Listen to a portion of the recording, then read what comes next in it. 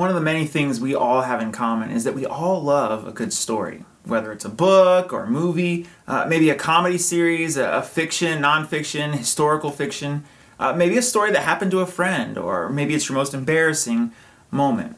We all love to hear, and many of us enjoy telling stories. What we don't always realize is that each of us is actually creating a story ourselves. And we should realize that we're writing a story with our lives when someone asks you about your past, or where you're from, or how you met, or where you went to school. What do? You think back to a previous chapter of your story, the story of your life. And for the past 5 years or so, my kids love to hear us tell their birth stories. Because my wife has a high pain tolerance, and because my kids came roughly on time, a little bit early, we have some rather hectic, interesting stories about getting to the hospital. So my kids regularly ask to hear their birth stories. Those are some of their favorite stories. Maybe for your family, you have some legendary stories that you enjoy hearing over and over and over, and you would ask your parents or someone else to tell them over and over again. But here's the thing. While those events were happening, no one was thinking in terms of a story to tell at some point, right? What are they thinking? Well, they're thinking about current events, because this wasn't a story, it was something that was happening right then. And this sort of sets us up for what we'll discuss today. That every unusual or significant current event in our lives, once it's behind us, what do we do with it? It becomes a story we tell, or a story we hope we never have to tell. A story too embarrassing or too painful to tell. Most times, but not always, most times, the determining factor as to whether or not we want that story to be told is based on the decisions we made while that story was playing out. That we write the story of our lives one decision at a time. Whether it was a thoughtful response or an emotionally fueled reaction, whether it was offering to help others or ignoring the needs of others, we write the story of our lives one decision at a time. And today we're in part 3 of the series Better, Fewer, More, where we're focusing on how to make better decisions with fewer regrets and to be more Christ-like, hence the title of the series. And we're specifically focusing on the often overlooked connection between good questions and good decisions. That good questions really set us up for good decisions. And so we're exploring 5 questions that can help all of us do just that. However, it isn't enough to just sort of ask the question. We have to ask the question, we have to answer honestly, and then act appropriately. And this will not only help you, but the people around you, who look to you, who depend on you, who work for you. This will help those around you as well, because we are not the only people impacted by our decisions. We are not the only people impacted by our regrets, and we are not the only people impacted by our amount of Christ-likeness. And in part 1, I suggested you memorize a verse from Proverbs 27:12. It says this: "The prudent see danger and take refuge, but the simple keep going and pay the penalty." That when the prudent or the wise, when they see danger, they respond appropriately. And as concise and straightforward as this verse and these questions will be, my hope is that they will help you see danger more clearly and how to respond better and be more Christ-like. And when you're tempted to act and respond quickly, when you're tempted to sort of focus on the immediate rather than the important, this verse and these questions will be a reminder to look beyond the present moment. That these questions will hopefully help you to slow down and give you the perspective to see the danger. And these questions can give you perspective to sort of see the connection between the options that you are considering and the future you want, as well as maybe the future that God wants for you. And last week's question was question number 1. Am I being honest with myself? Or maybe, am I being honest with myself really? And maybe this past week you've caught yourself not being honest with yourself or deceiving yourself. Or maybe you asked the question and you were honest with yourself, even if the truth about yourself made you feel a little bad about yourself. Again, question number 1, am I being honest with myself? Today is question number 2, what story do I want to tell? As with most good questions, this question sort of leads to a list of other good questions. That when this decision or this sort of season of life, when this relationship, when this business transaction is reduced to simply a story that you tell, what story do you want to tell? Do you want to be the hero or do you want to be the villain? Or maybe more accurately for most of us, do you want to help the hero or will you help the villain?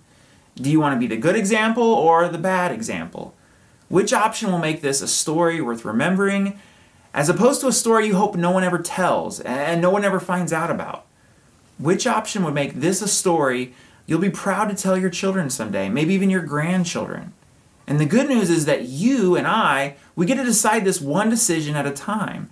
That the story of our lives is made up by a series of decisions that we make, which have outcomes, results, and consequences. Maybe they're good or bad, desirable or undesirable, expected or unexpected. But those outcomes or results become a part of the story of our lives as well. For example, your boss asks you to lie to a client, and you choose to lie to the client.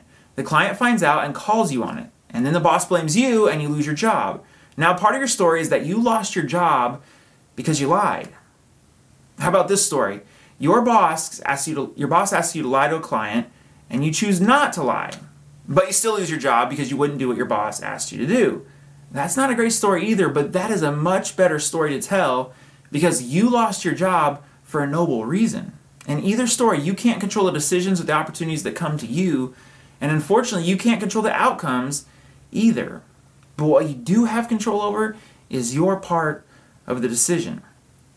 How about this story? You meet this girl or this guy, and he or she wasn't great, just sort of convenient, and you just knew that this wasn't something you should pursue, but you did anyway. And then whatever happened, and now it's a story that you hope no one ever asks you about. Or how about this story? Your friends want you to go out and party, but on exam or homework nights, you say no because you want to study, and you stay back to study, and you sort of keep passing the exams, and after a few years of making similar decisions, you have a degree to show for it. And decision by decision, you are writing the story of your life, and so when you're making a decision, it can sort of be helpful to sort of pause, look ahead and ask, when this is nothing more than a story that I tell, what story do I want to tell? And the decision you're wrestling with right now is eventually going to be nothing more than a story you tell someday. And the challenge is that in the midst of current events, in the midst of the circumstances, we don't think of our lives in the terms of story. And to carry the analogy further, in the midst of the situation actually happening, we sort of get focused on the detail of typing or sort of writing each individual letter, forgetting that those letters contribute to the story of our lives, but not just our lives, the lives of those around us as well. And one of the reasons we don't think about our story when we're making decisions is because we get distracted by the pressure and the emotions of the moment.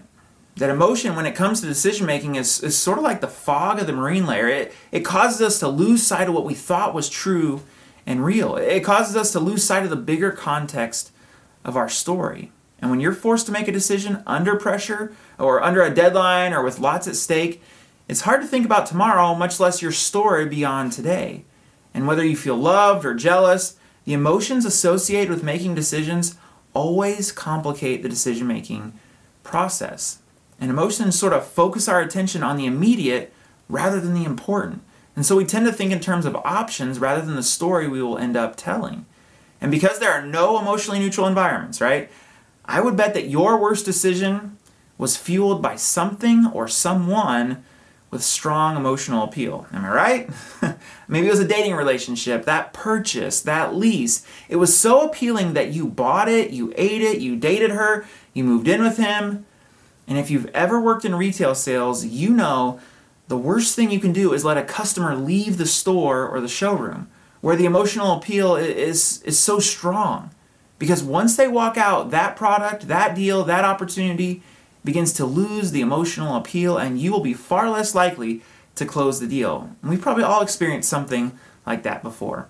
And this dynamic can fit within the psychological term of focalism, that this hyper-focus on a single factor, a single piece of information, or an emotion leads us to sort of neglect everything else. And one way to sort of counteract that is to consider your story. Because when you consider your story, it places the specific decision in the broader context of our entire lives, which actually the Old Testament story of Joseph reminds us of quite well. The Old Testament story of Joseph is a great reminder of how powerful legacy can be and how important today's question can be as well.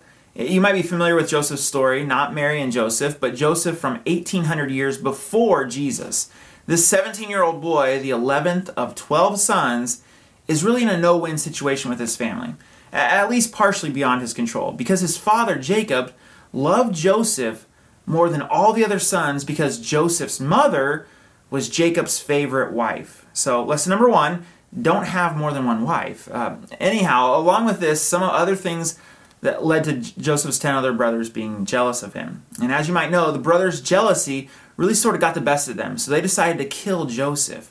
But they changed their minds and decided to sell him instead to be more merciful and more profitable. And Joseph is sold to slave traders, and Jacob is told that Joseph was killed by a wild animal. And at this point, these 10 men, they're carrying a secret with them for the rest of their lives. They've added a chapter to their stories that they are embarrassed to tell or afraid to tell. Basically, we were so jealous of my younger brother that we beat him up and had him sold into slavery. Like, who wants to tell that story? And then we lied to my father and broke his heart with what we told him. And that's not a good story either, right? And Joseph ends up on the auction block in Egypt, where he's purchased by an official named Potiphar. We aren't exactly sure what his decision looked like at that point, but it does seem that there was a decision to be made. Something like, do I try to escape? Do I try to act like the other slaves, just sort of doing just enough to get by? Do I work hard with everything I am? And the thing that makes Joseph's story so relatable for many of us is that someone else tried to take control of his story. And as we'll see, his story was sort of hijacked by evil, selfish, or inconsiderate people. And so why try? Like, why care? And that becomes a temptation question when someone else moves our story in a bad direction. However, Joseph decides to serve the official Potiphar and his entire household. And eventually Potiphar notices Joseph and gives him even more responsibility until Joseph is basically in charge of Potiphar's entire household. And that's the kind of story worth telling, right? And Joseph would say, well, I was kidnapped and sold into slavery, but I kept living and working for God. And that was the story that Joseph was writing. But unfortunately, then the music changed again. And today we'll start reading in Genesis chapter 39. You can follow along the Bible app. If you don't have the Bible app, head to bible.com/app. Once you're in the app, head to the More menu option in the bottom right corner, select events, and you can find our church. We'll also have the notes and verses on the screen as well.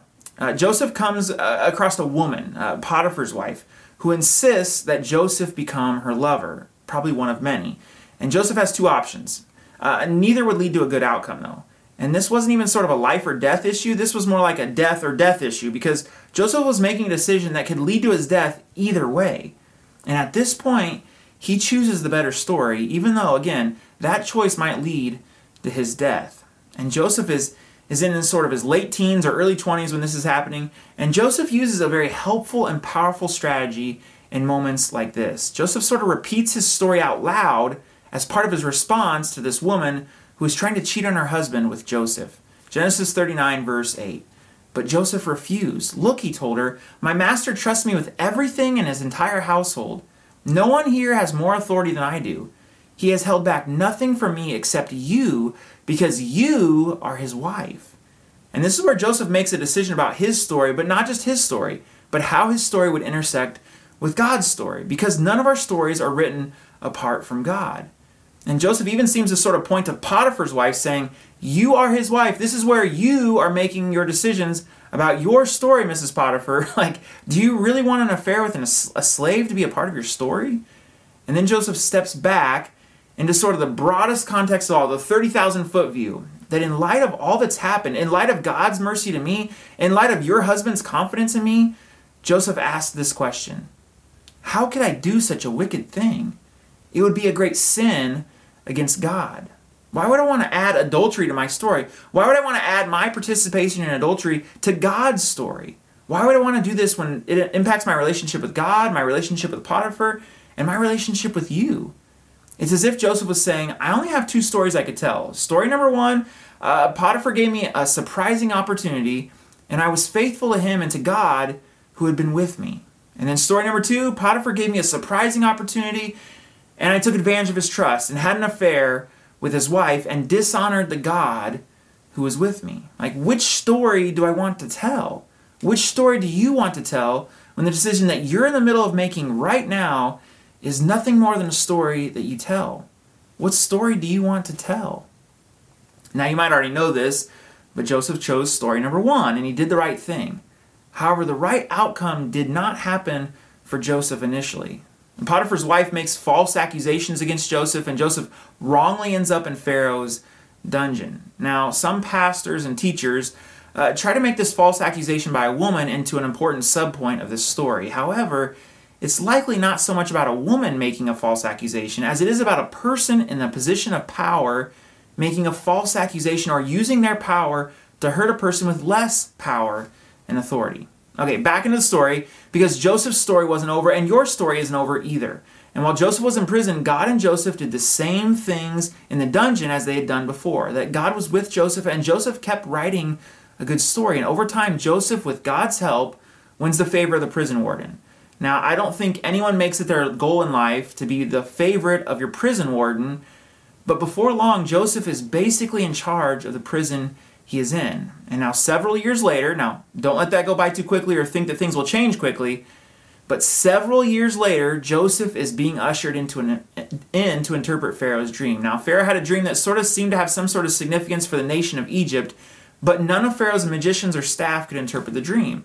And Joseph also tells Pharaoh that he can't interpret Pharaoh's dream, but God can interpret your dream, Pharaoh, which is actually a very dangerous thing to say to someone who considers himself a god.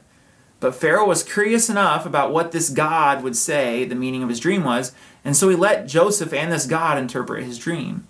Now, according to Joseph, with God's help, Egypt would experience 7 years of record-breaking grain harvest. And in the ancient world, bread was a staple, and so grain was very important for the main part of everyone's diet. And if there was no grain, people starved. So 7 years of grain abundance was great, but that was only half the dream. Then Egypt would experience 7 years of severe famine. And Joseph has done his job at this point. He sort of interpreted the dream, but Joseph doesn't stop there. Then he gives Pharaoh some unsolicited advice. Now, typically no one gave unsolicited advice to Pharaoh, especially a foreigner who just came from the dungeon. But Joseph's advice was this. Genesis 41:33. Therefore, Pharaoh should find an intelligent and wise man and put him in charge of the entire land of Egypt. Then Pharaoh should appoint supervisors over the land and let them collect 1/5 of all the crops during the 7 good years. Have them gather all the food produced in the good years that are just ahead and bring it to Pharaoh's storehouses. Store it away and guard it so there will be food in the cities. That way there will be enough to eat when the 7 years of famine come to the land of Egypt. Otherwise, this famine will destroy the land. And probably surprisingly to those in the room, verse 37, Joseph's suggestions were well received by Pharaoh and his officials. And so Pharaoh asked his officials, can we find anyone else like this man so obviously filled with the Spirit of God? Verse 39, then Pharaoh said to Joseph, since God. And interestingly, this is where Joseph's God, not Pharaoh himself, but Joseph's God, this is another point of Joseph's story sort of intersecting God's bigger story. And since God has revealed the meaning of the dreams to you, clearly no one else is as intelligent or wise as you. You will be in charge of my court, and all my people will take orders from you. Only I, sitting on my throne, will have a higher rank than yours. That Pharaoh basically made Joseph the prime minister of Egypt.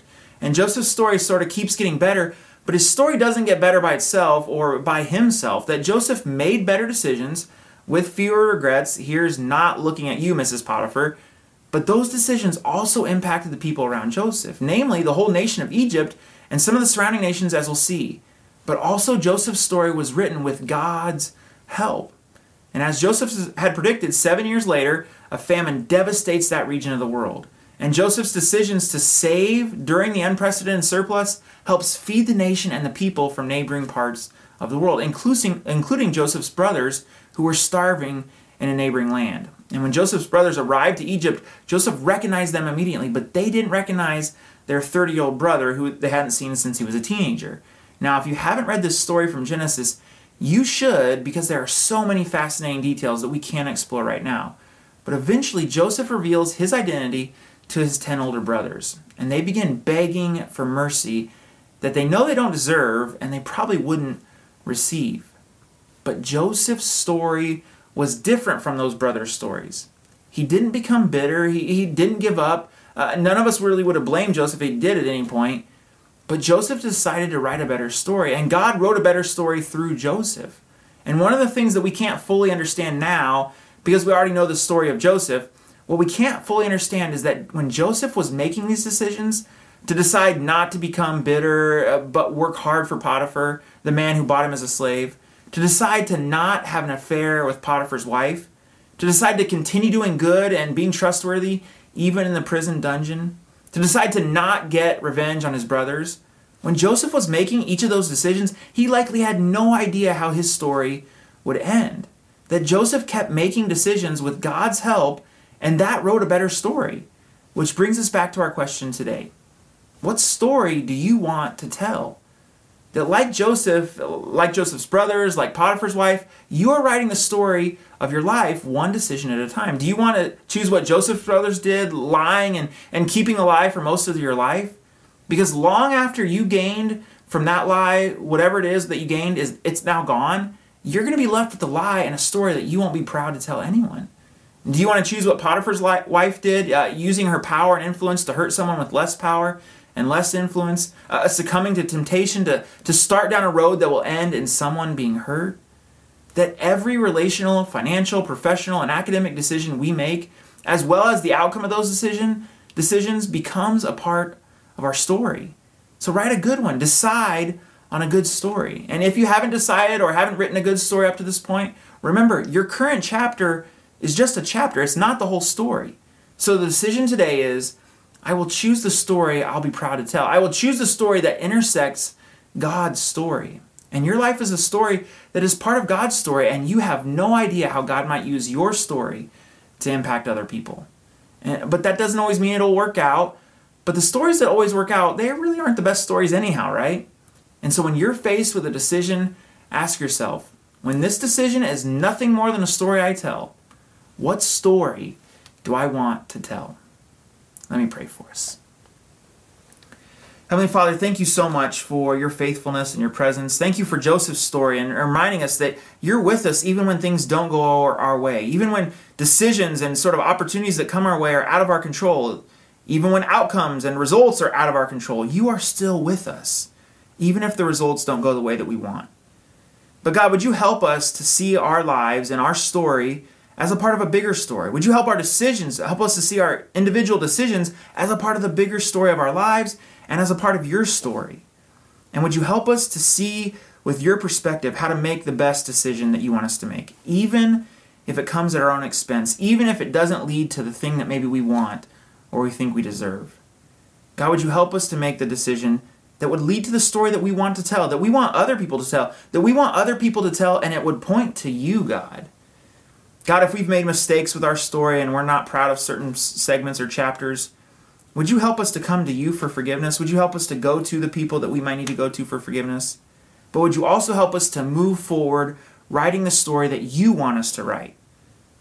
That would be one that others could tell, that we would be happy for others to tell, and one that we would be happy for you to be a part of, for us to be a part of your story. Would you please help us? We need your help. It's only with your help that we can do this. It's in Jesus' name we pray. Amen.